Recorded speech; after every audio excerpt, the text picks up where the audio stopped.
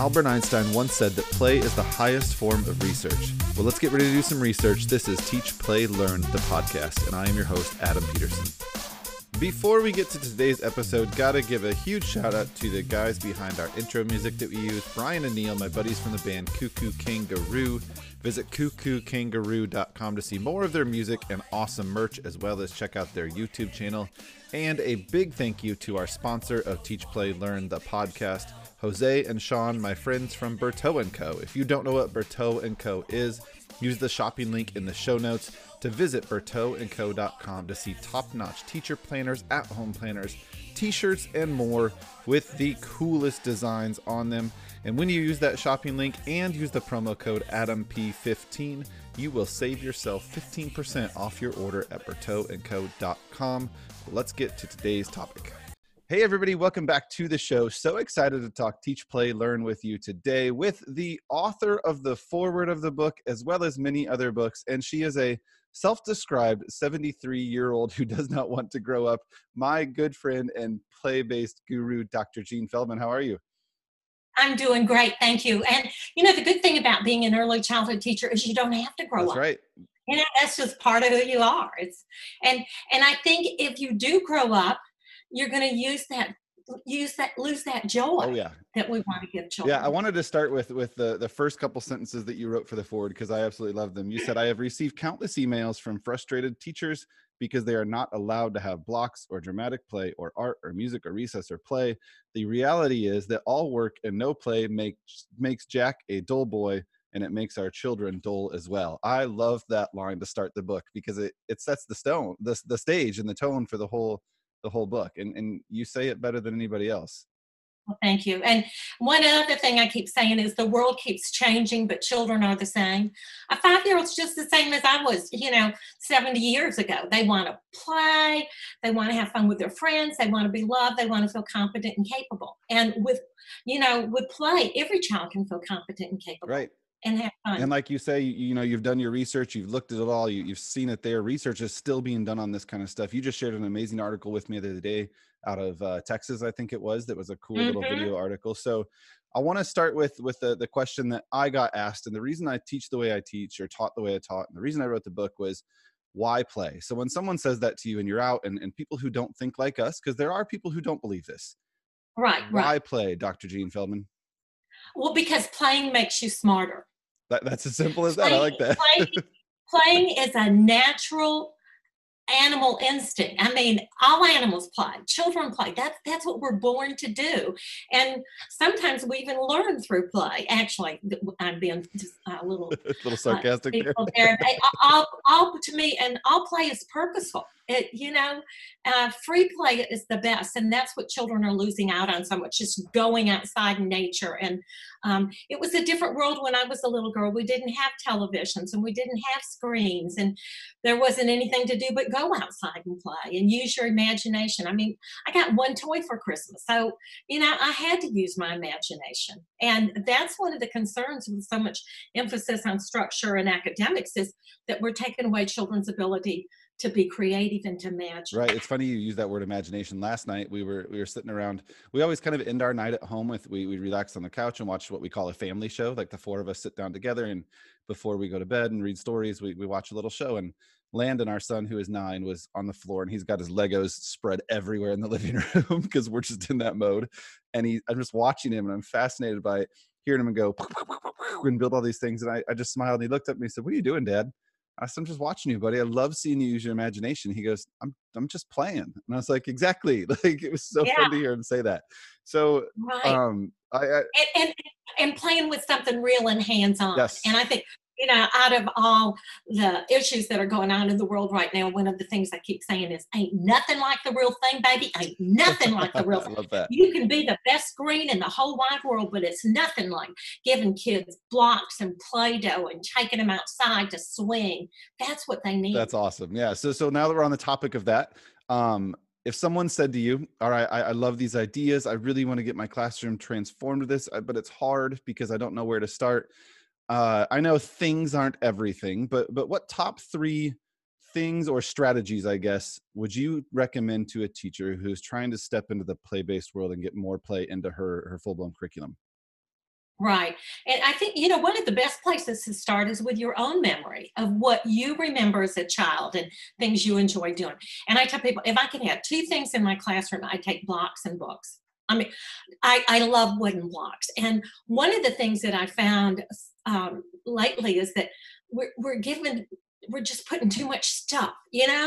Keep it Yep. simple. Just plain wooden blocks. If you just give kids plain wooden blocks, have you ever seen a child pick up a wooden block and they just stroke it? It's real, it's Oh natural, yeah. it feels so good.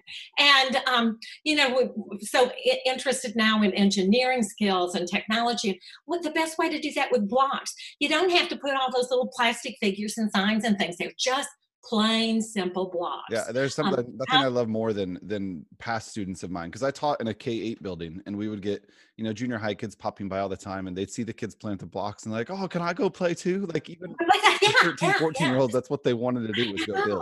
I know, yeah. It's a natural item, and it's a good thing to do. I also have housekeeping. Oh yes, Um, oh, nothing better than housekeeping and baby dolls, and that's how they learn to be grown-ups. They work out roles when they're little, hmm with housekeeping area, and you can call it dramatic play and change it, that's fine too. And then probably, um, another area would be, the easel and the creative arts and open-ended art activities, not just cut and paste and glue, but supplies that children are welcome to get out and use. And that could be Play-Doh, that could be natural items, things like that. So those would be the three most important ones to I me. like that. And I was gonna ask you your advice, but I think you kind of just gave it with all of those things. One thing I want to point out and kind of talk about you, I guess, if we're going to do that today, is the one thing I love about you is you've stuck to your roots even in these changing times. You're not someone who has started forcing technology in the hands of kids. You go right back to finger plays and puppets and sing songs and dances. And I think, and correct me if I'm wrong, but when you started out doing this and ventured out into the world of recording music and performing for kids and doing all of that, that was probably new back then, right? Like there weren't others doing that kind of stuff. And I love about you that you've kept that alive all these years. And I don't mean to say all these years. Yeah, yeah. No, because I'm not a musician. I'm just a teacher who likes to sing. There were musicians back then doing children's music, but I don't think there were a lot of people who were classroom teachers and just said, let's sing, or hey, maybe we could learn this if we put it to a tune, something like that. Somebody told me one time, draw a circle on the ground, and put one foot in the circle. And that's the foot that represents everything you believe about children and early childhood. And that foot does not move. You keep it there. The other foot is outside the circle, and you have to dance around. You got to dance with the one that funds you. You got to dance with the one that brung you. And things change in education, and you have to dance around with that. But keep that foot. And if you know the research, if you know what you're talking about, you can validate those things. Sometimes people who have never taught that grade level want to come in and tell you what to do. hmm And so sometimes you have to help educate them and help them understand how children learn through play. You look at the brain research, you look at anything, and it will validate what you and I are talking about, Adam. Yeah, that's pretty awesome. So I want to talk about you for a minute and how people can find your work. I know they can find you on social media. You do these Facebook Lives all the time, but besides writing the foreword for my book, I know I can see on the shelf behind there, you've been not just a musician and an author of songs, but you've written books, you've written articles, you've written all kinds of stuff. So I've written over 20 that's books for Scholastic, Griffin House, Creative Teaching Press. it's Yeah, yeah. amazing. Um, This is probably a tough question, but what piece of work, whether maybe we'll go both ways, song and book, if you could pick your favorite, like what are you most proud of in this world of Dr. Gene and Friends? it's like asking somebody who your favorite child is. I can't answer Don't that. do that. It depends on the day and time. Yeah. It depends on what kind of mood you're in. If you want to do something silly like Tootie Tie, or you want to exercise the brain and do Waliacha, or you want to, take them on a field trip and do a cool bear hunt. It just depends. I'm so glad you mentioned the three that you did there. Is one thing I love is I can go into any room and I'll mention in my writing session, I talk about you a lot and some of your writing stroke songs. And I know we've talked about that before. You crashed one of my sessions one time and did that with me. It was so fun out in Pennsylvania. And I always say like who's a fan of Dr. Gene Feldman? And a lot of the teachers in the room will be like, oh my gosh, we've used her for years. And you can always see like the teachers that are fresh out of college. They're like, am I supposed to raise my hand? And all I have to say to them is like, Tootie Ta, the banana dance, and they're like, "Oh my gosh, I love her!" Like Yeah. That guacamole song, I don't know what the miracle of that is, but I can meet any teenager and I'll say, "Do you know the guacamole song?" Like, "Are you the guacamole lady?" That's Yeah, so fun.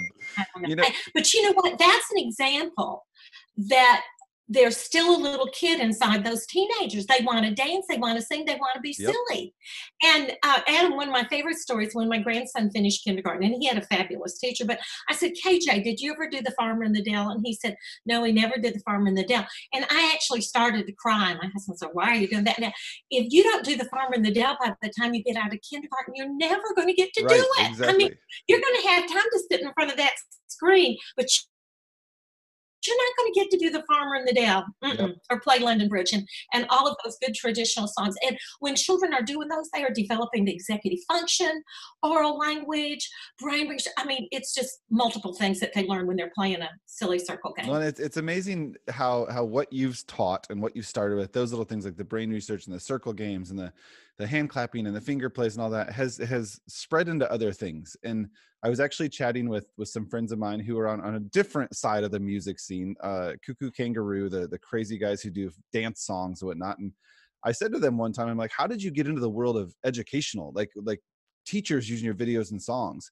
And they threw out your name. They're like, "Well, we were doing this work with this company called Go Noodle, and they mentioned this lady, Dr. Jean, about she's so big on crossing the midline. So we started writing lyrics to songs that made kids cross their midline." And I was like, "Oh my gosh, I love to hear that!" Like, because they were a completely different side of the music world than you are, and it was cool to hear that tie and that connection. How someone who writes goofy pop songs to use that one little trick for kids, and they threw out your name, and it was cool to hear. Oh, that's a great I have to story. say, one Yes. of my favorite ones though, and we do this every year in my classroom when I was there, was your Pizza Hut song. That was always one of our Oh, favorites yeah. to do during our community Isn't unit. that fun?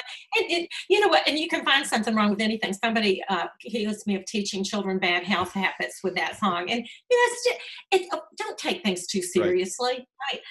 Nothing that I have done has ever been meant to hurt a child Oh, or demean anything. I mean, it's all about just having a good time and making life a little better for kids well, I think there's and teachers. and teachers, Because if the yes, and teachers, teachers, yes. yeah, if the teachers are having fun, the kids are going to have fun. Yeah, I think there's a lot to say about the fact that you're still doing this.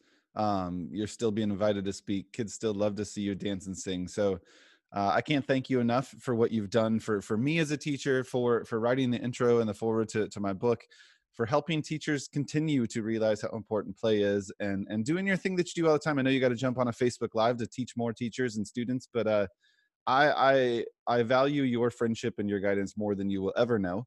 And I just feel lucky that I get to learn from you all the time. So And I thank you because you are a pioneer now out on, I'm passing the torch on to you, Adam. And just, we have to remember they have one chance in a lifetime to be a child. And I think that's one of the things about being quarantined, that some of us, it's almost like putting us on pause and reevaluating some right. of the things that we believe and some of the things that are important to us. And another thing I'm finding is that there's a whole new appreciation for teachers and Oh yeah. educators. and Big time. and they all the love, all of these things teachers are doing right there. I mean, it's amazing how much the teachers love their children. They love them like they love their own Yep. children. And I think finally people are realizing that we are all for your child. This is what we do. We're passionate about them and care about them. And I'm there's, every cloud has a silver lining. So maybe this is one good thing that's going to come out of all this mess. That's a good way to look So, at that. So I mentioned that you're going to jump on a Facebook Live. How can people that aren't following you right now find and follow Dr. Jean Feldman so they can continue to learn from you?